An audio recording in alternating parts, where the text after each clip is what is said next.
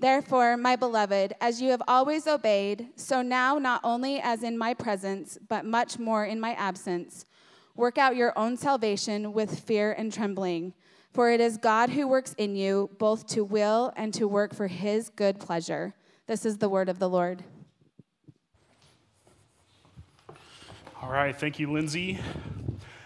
If we have not met, my name is Josh Gardner. I am the minister to students here at Flourishing Grace. So if you have a question about Fall Retreat, you can come find me after. I'll be hanging out in the lobby. But I'm excited to get into this series with you guys this morning, especially because these two verses, when taken wrong, in the wrong context, can actually cause us a lot of grief. And that's not Paul's intention at all. Paul's intention in this is actually to be an encouragement to the Philippians and an encouragement to us as followers of Jesus. If you're a follower of Jesus in the room, when we're talking about Paul's indestructible joy that he has and the indestructible joy that he's talking about that the Philippians have and how he wants them to have it even more in Jesus, this is one of the avenues in which he does this and sows this into our lives. And so we're going to spend a few minutes at the beginning here kind of working through a wrong idea of this verse. Now, for some of you, you might be thinking, I might say the wrong idea, and you're like, never thought that in my life. But I guarantee you that people around you, if they've grown up in church or not, know anything about the Bible, maybe heard, everything that they've heard from the Bible might be, written on a cross-stitch pillow, or said on Instagram posts and things like that. But this is one of those things, in all seriousness, that's really hurts us if we don't get it right. And so I'm excited because I think what God has for us in this is so good and right and amazing for us as followers of Jesus. If you're not a follower of Jesus in the room, my hope is that through this you would see why those in here that are followers of Jesus are. And that you would turn to him. So the first thing that I want to point out in here is that in these verses, Paul says work out, not work for, right? So Paul says work out, not work for. And what we end up doing a lot of times in this is we still say work out your salvation, but we change the definition of work out to work for. Right? Like we act as if what Paul is saying here and what the Bible says as a whole is that you have to work your way to God.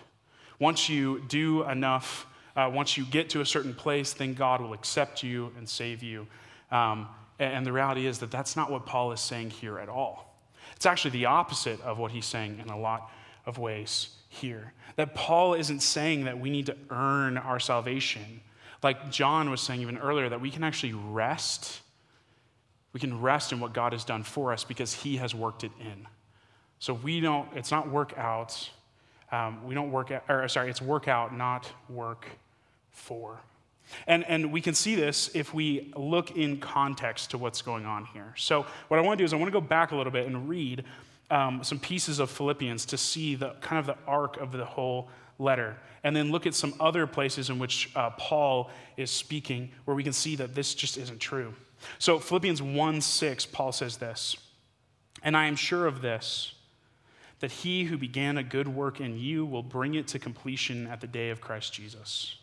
Here he says, he who began a good work in you, right? Not, I am sure that my work will prove in the end that I'm good enough here. What we're saying is no, I am sure that what he has done, right, of what Jesus has done. The death and resurrection of Jesus is what I rest in.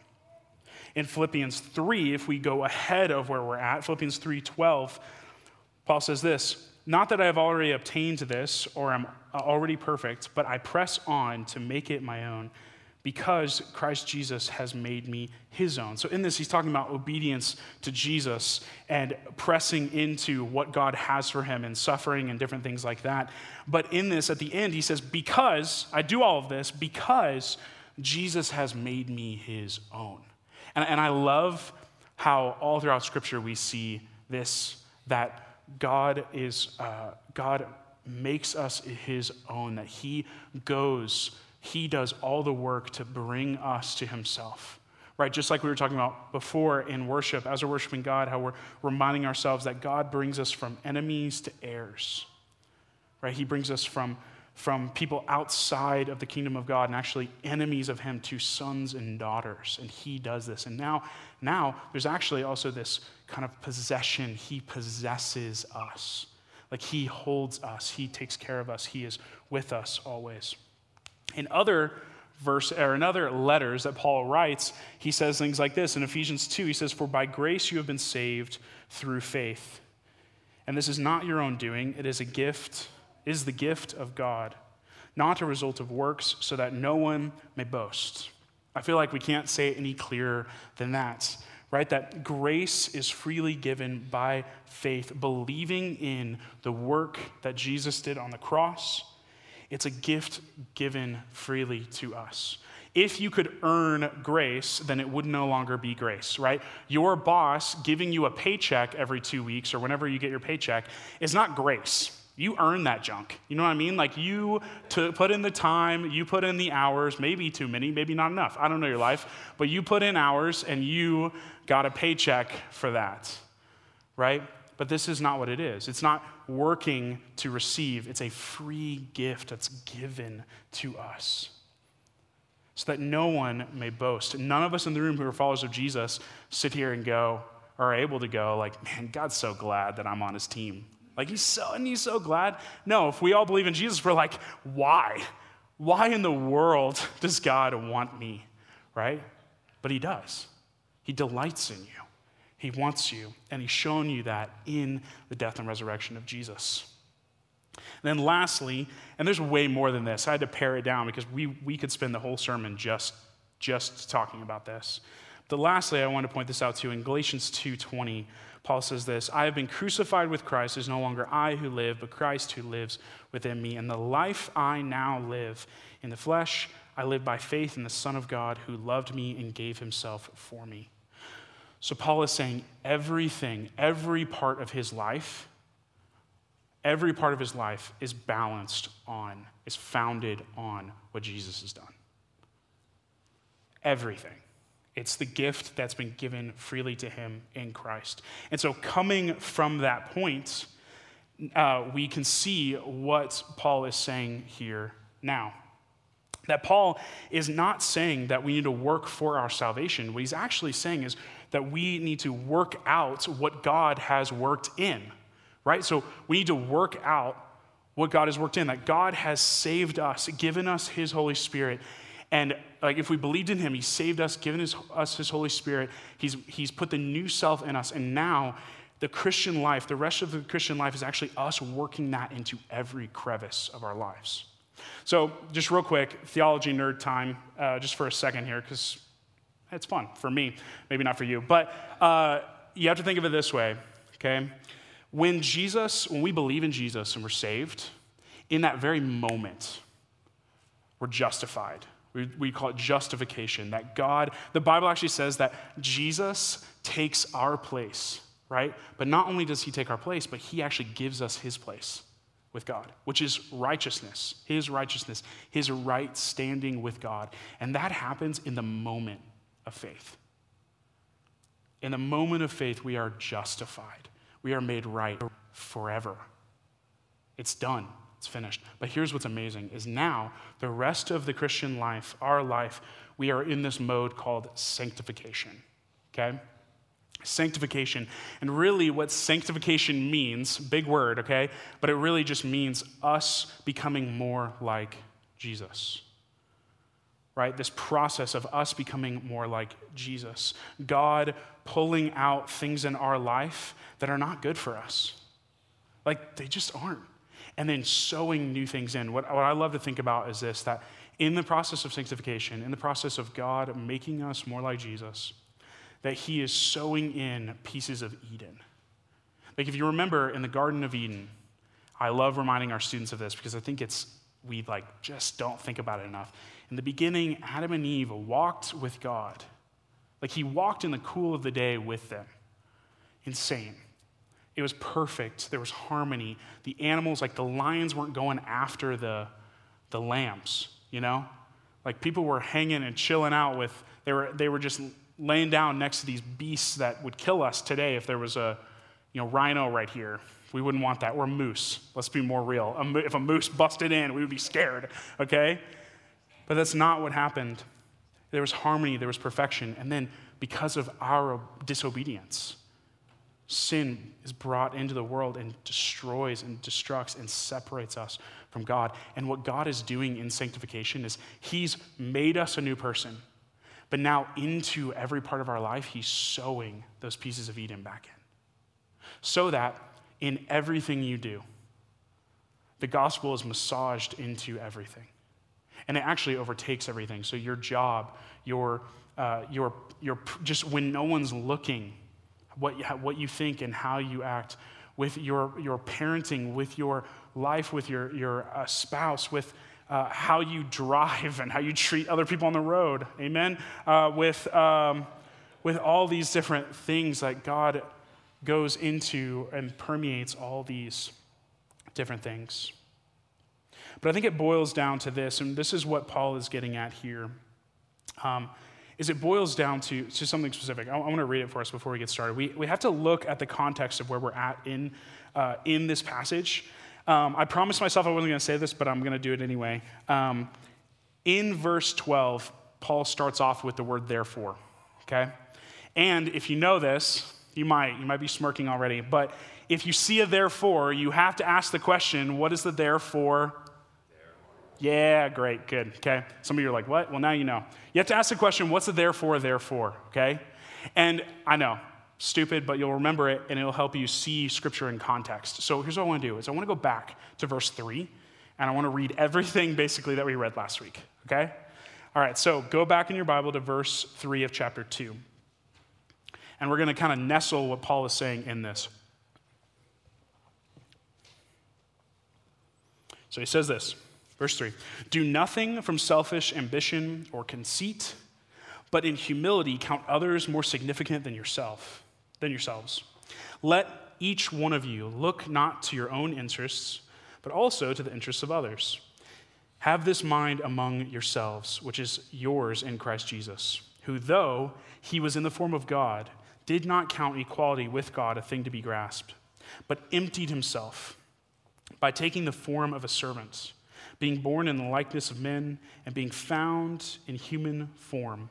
He humbled himself by becoming obedient to the point of death, even death on a cross.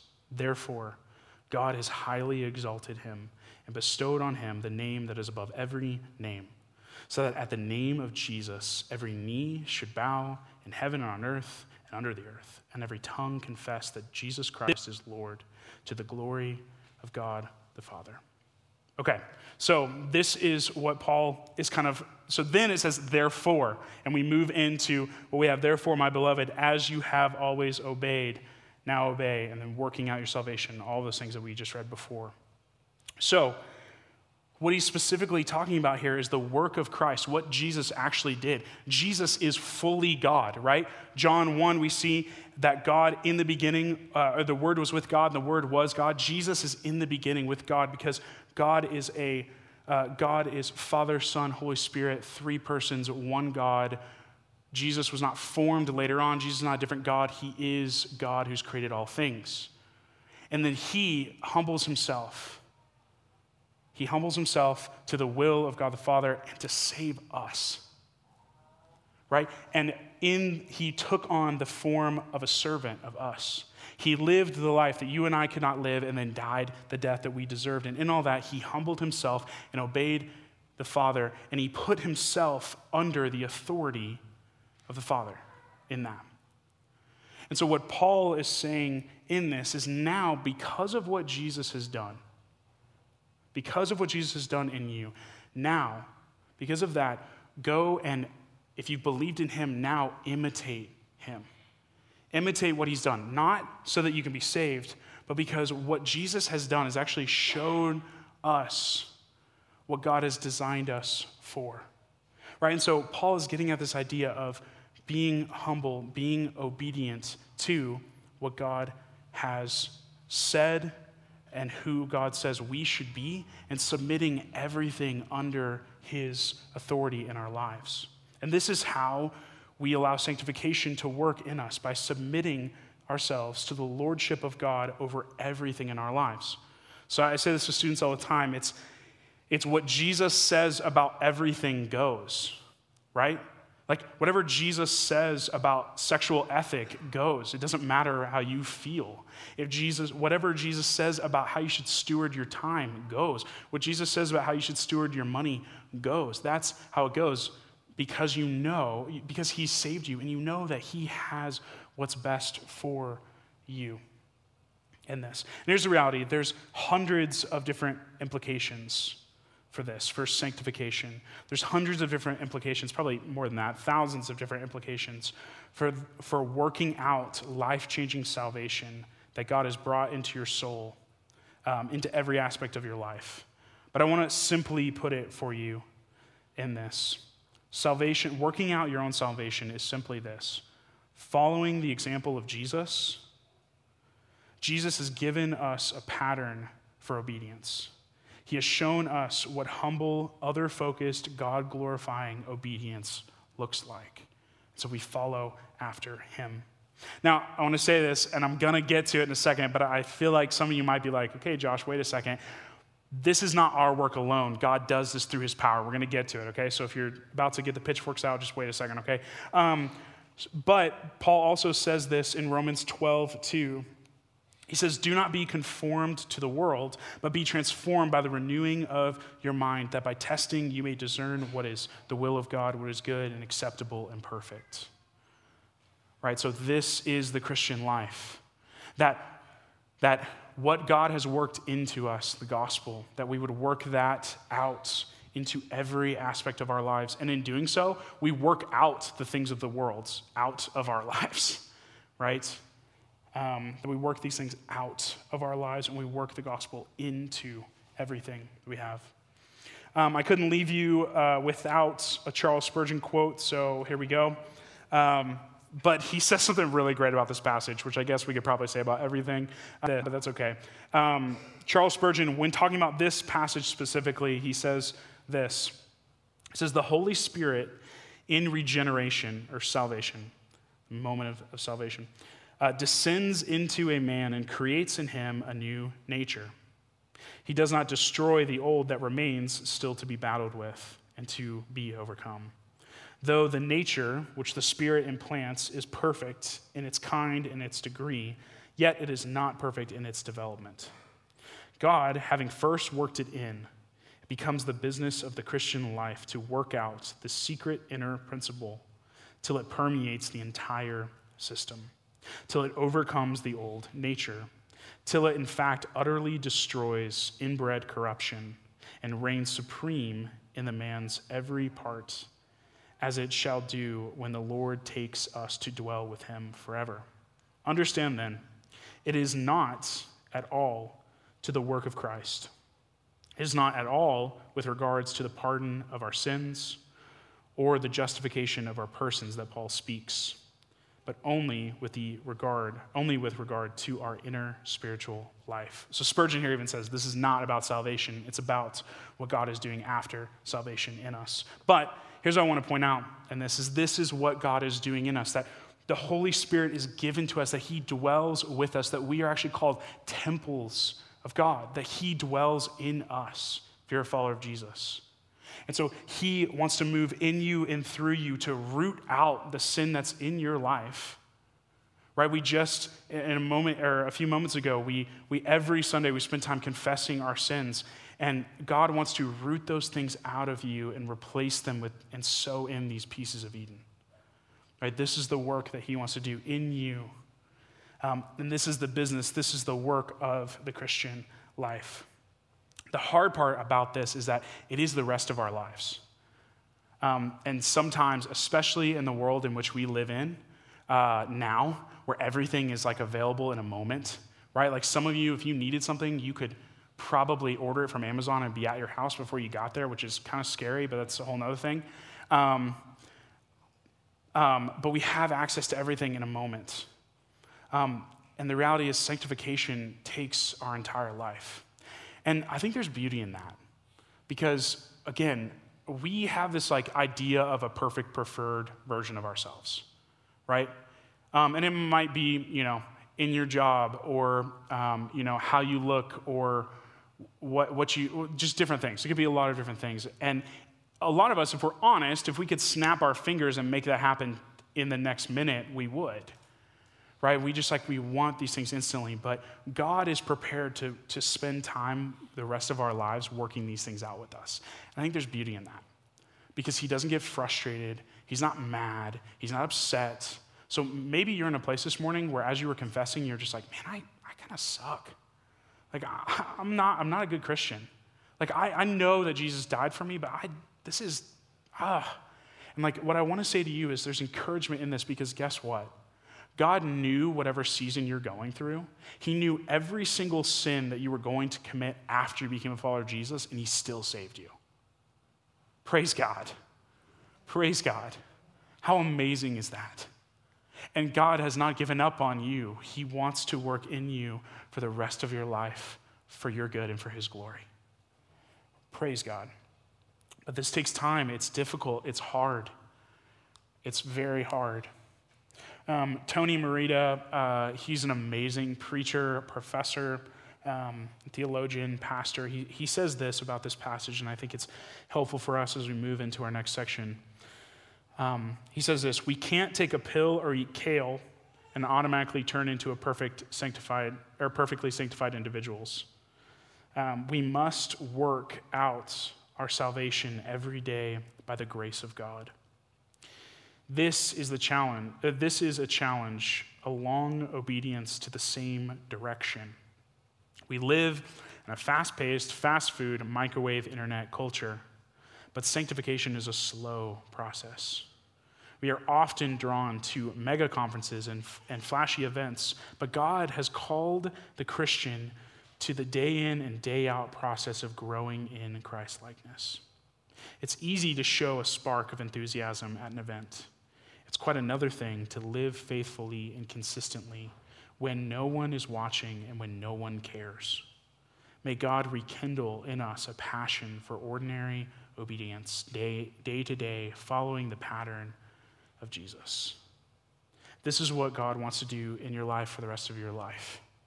Day in and day out, he wants to transform you, to humble yourself, to obey the things that God has sown into you, that he wants to work into every aspect of your life. Now, how does he do that in us? I think that's kind of solved in our next section here, where at the end of verse 12, Paul says, work out your own salvation with fear and trembling, for it is God who works in you both to will and to work for his good pleasure. Now, this is also a part of this passage where people take this out of context again, where they're like, oh, fear and trembling. Okay, that must mean that I can lose my salvation. Because, okay, if I'm supposed to be afraid and worried that like people take it again, work for, and then add the trembling and fear, and they're like, oh my gosh, if I don't do the right things, then God's going to be mad at me and I'm going to lose it. And then it's just all gone. And that's not what Paul is saying here at all. Because of the next section, or because of that second section in verse 13 where it says, for it is God who works in you both to will and to work for his good pleasure. What Paul is saying here is, look, the work of sanctification should have some weight to it. It should be weighty in your life because God's power is at work in you. Like God is moving in you and through you to root out sin and root in these pieces of Eden, himself, the kingdom of God, to root these things in. And it's a powerful and crazy thing. But also this, that we as followers of Jesus recognize what sin has done to us. Not just like to ourselves individually, to our world, that sin has wrecked and ravaged everything. And we know that sin is not something that we just kick around and play with, or we shouldn't, because sin put Jesus on the cross. Our sin, my sin, put Jesus on the cross. He had to die so that I could be brought back to him. So there's weight to our sin, but in the same vein, God has more power over sin. And that was clear and done. Like we can see that because of Jesus, right? He didn't stay in the grave. He rose again, defeating death, showing power and victory over our sin. So God has more power than our sin.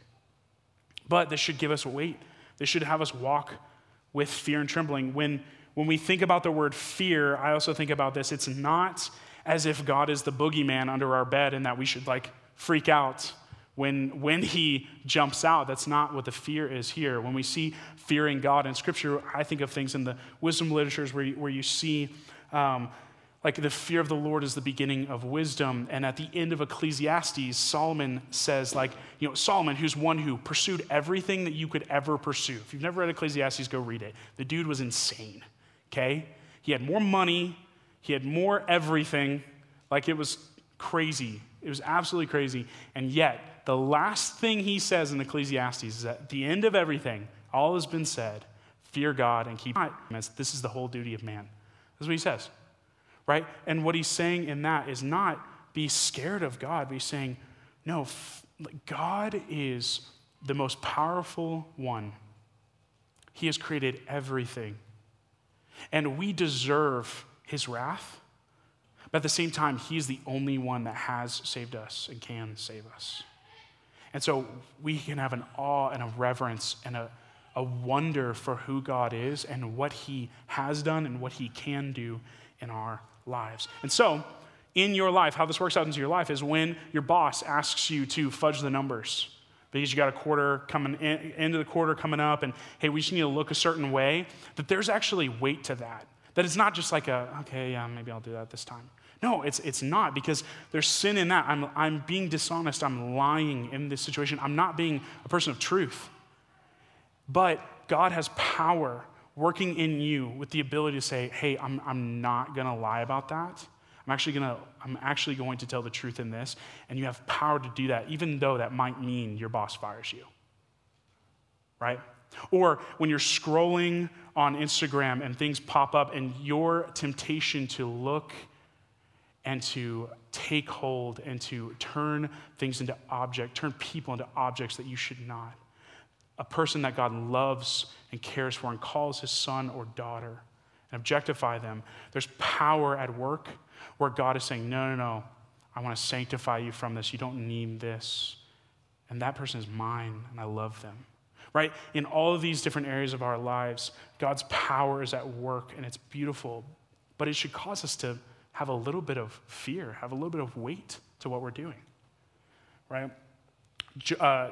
In Colossians 1, Paul says this when he's talking about sharing the gospel with people, but I think it applies to here as well. Him we proclaim, warning everyone and teaching everyone with all wisdom, that we may present everyone mature in Christ. For this I toil, struggle with all his energy that he powerfully works within me.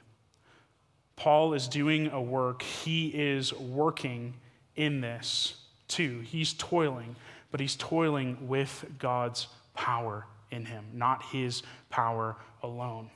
That God is at work in him, and Paul is still part of that. And this is what I love, is that God wants to partner with us in this. Sanctification doesn't happen like this, where we just lay on the ground and go like this, and we're like, hey, God, just change me. We maybe twinkle our fingers a little bit. That's not twinkling, whatever. You know what I mean?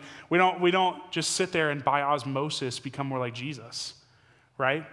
What we do is, as we walk through life and things come up in our lives, these are moments where we can trust God in that and by his power overcome temptation in our lives and allow him to sow things into us.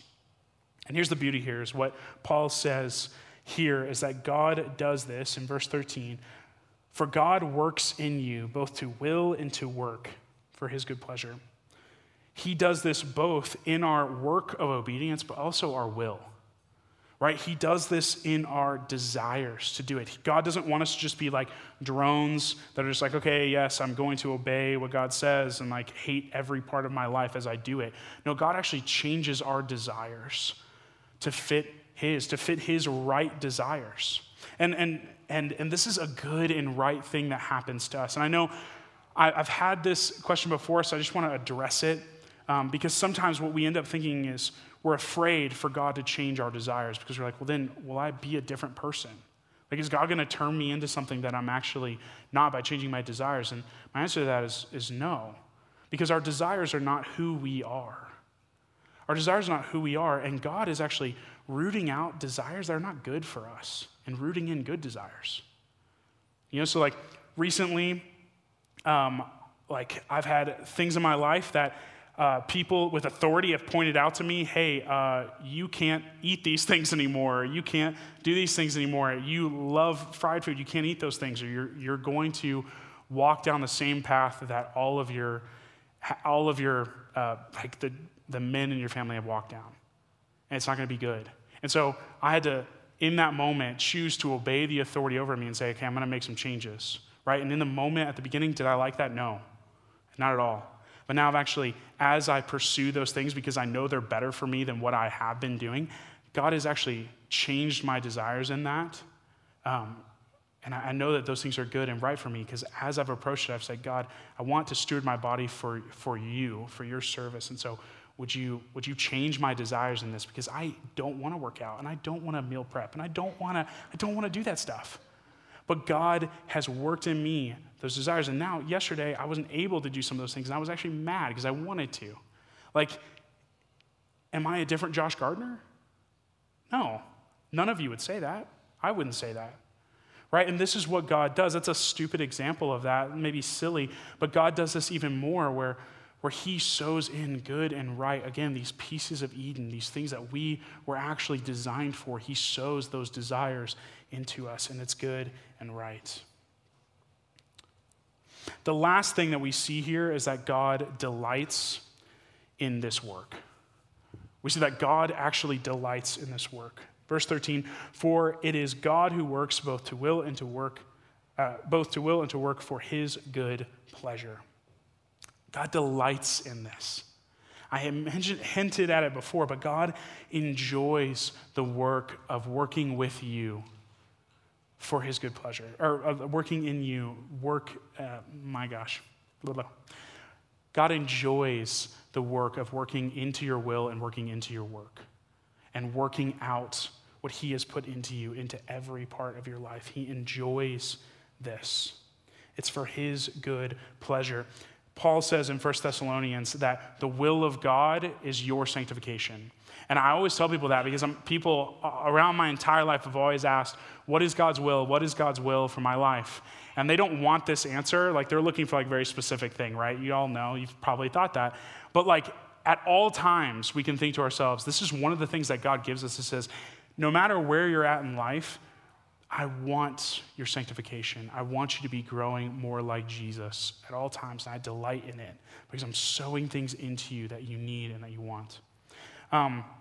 Something really cool recently, one of our students in our student ministry, Jeffrey Benson, had a birthday a couple months ago. And him and his brother and his cousin and a lot of his friends are into scootering. But okay, I'm not talking about, like, for me, scootering was like going down a hill like this, like, and that was it. Like, and if you got down the hill, you were like, yes. They're like on these half pipes, like doing these crazy tricks and like landing them, okay? You can look it up. It's insane. They're super into this. And they have this guy, a young guy who's a professional scooter, I guess that's how you'd say it. I don't know. Skater? I feel like he's still a skater. Anyway, it doesn't matter. But he's a Christian. His name's Cody Flom. He's a Christian. He skates for this, I don't know how to say this, you guys. He skates for this Christian line of scooters that have like Bible verses on them, and he's very honest about his relationship with Jesus everywhere he goes. Super cool guy. Well, Jeff Benson, Jeffrey's dad, was working in California, and he was a couple hours away from one of Cody's competitions. So he goes to Cody. He's like, hey, man. He goes to the competition, finds Cody. He's like, hey, if I bought one of your scooters, would you deliver it to my son for his birthday? I know, that's insane. It's a couple hours away.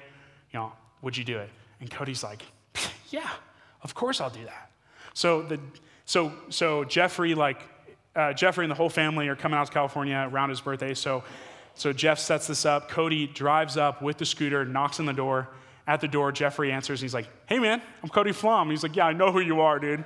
And he's like, hey, let's build this scooter together.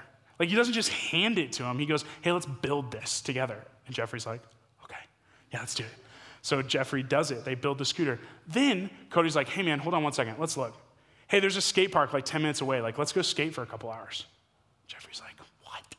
Yeah, let's do it, man. Let's do it. I would love that. And so he goes and he skates. And all of that, Jeff didn't ask him to do any of that. All of that was to the delight of Cody, right? Cody was like, I just want to see this kid smile. I don't know him from Adam, okay? I don't know this kid at all. But I just want to spend time with this guy, like this kid who just loves spending time or wants to spend time with me, right, in that. And here's the deal. In all of that, if Cody handed the scooter to Jeffrey and said, hey, let's build it, even if Jeffrey didn't know how to build a scooter, would it have been built? Yeah. Why? Because Cody Flom knows how to build a scooter, right? So it would be built. And then when Cody says, hey, man, let's go to the skate park and do some tricks, even if Jeffrey does not know how to do tricks, which he does, we know this, I've seen him do it, it's insane, he would still be coached by Cody and probably learn something in that time and have a wonderful, amazing day still, right? But here's the deal. If Cody says to him, hey, let's build this together, and Jeffrey's response is, no, I'm good. I don't want to do that. The day just stops there. Or if Cody says, hey, man, let's go skate, and Jeffrey goes, no, I'm good. The day just stops there. It's done, right? And I think this is a lot of what's happening to us.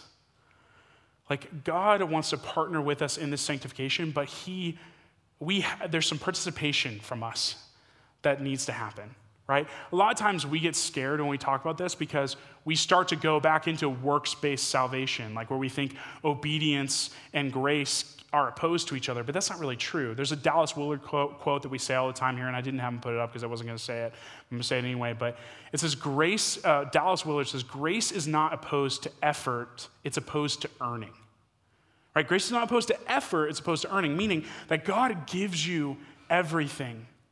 But then in this, he's asking you to partner with him and work it out. Also in grace, like, we have to believe in him. We have to have faith in him and trust in him.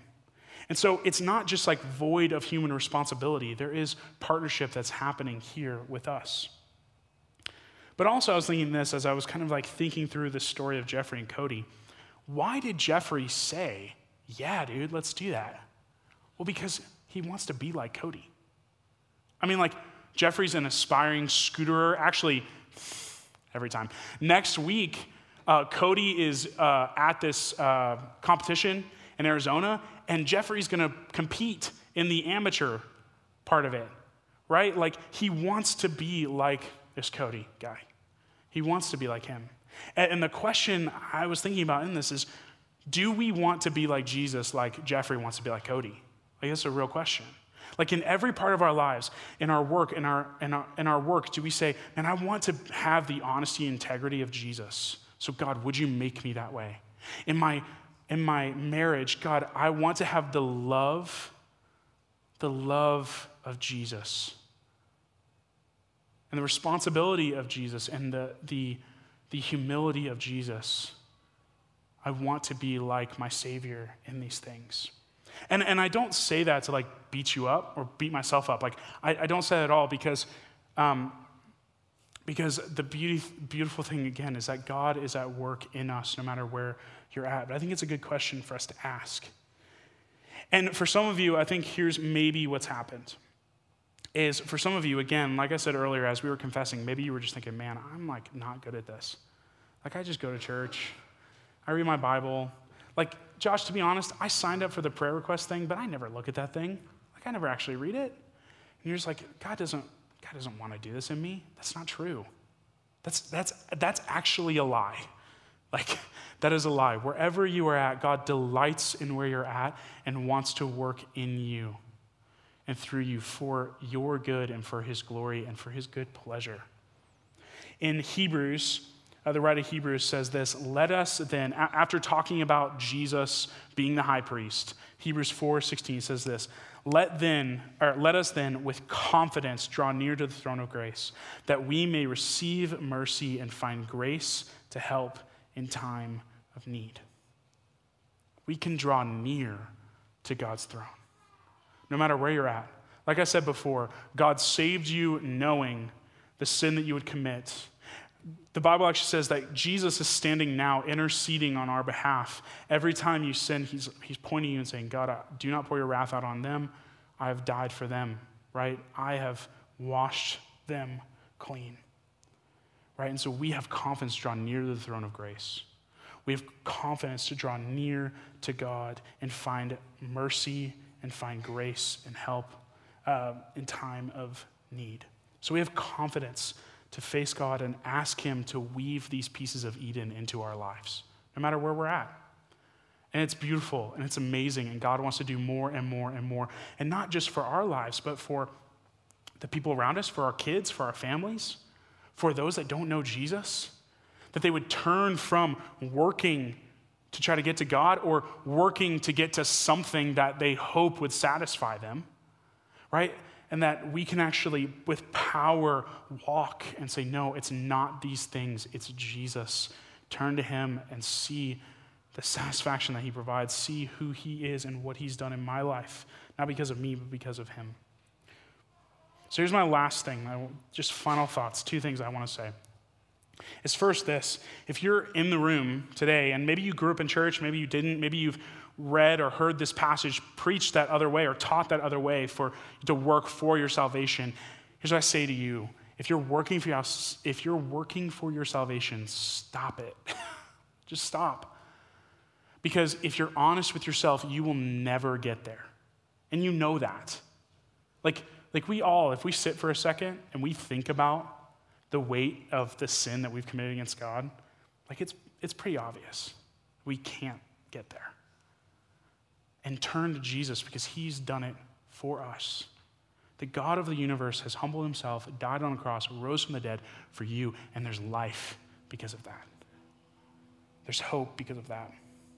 And then for those of you in the room that have believed in Jesus, here's what I want to say to you is work out your salvation in every aspect of your life, into everything. Here's what I love. Paul is talking to a group of people that are doing this. And I was thinking about this a couple of weeks ago. I was doing announcements, and as we were talking about the prayer section, I was reminded in that moment, like, that God is at work at Flourishing Grace. Like, he's at work in you. Because I see it in the prayer requests. Like, I see it in how you guys talk about your neighbors and your ones and your families and what you want God to do in your life. And so in the same way that Paul is saying, keep going, keep pursuing obedience, keep pursuing what Jesus has worked into you. Keep doing that because you're going to see more and more of Eden. You're going to see more and more indestructible joy sown into every part of your life. So keep going. Keep striving for growth and humility, for personal holiness, for sacrificial mission by the power of God's enabling grace. All by his power. And do this in community together as you're in your path group. Speak honestly and openly about where you're at and where God is sanctifying you. Where are the areas of your life that you're having a hard time wanting him to and asking him to.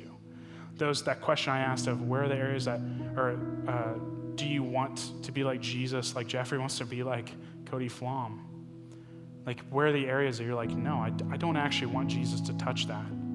Like, be honest with your path group about that. Be honest with other followers of Jesus and let them walk with you in that. God wants to do a work in us, a beautiful work of sowing pieces of Eden, of sowing indestructible joy into our lives. Let me pray for us to that end.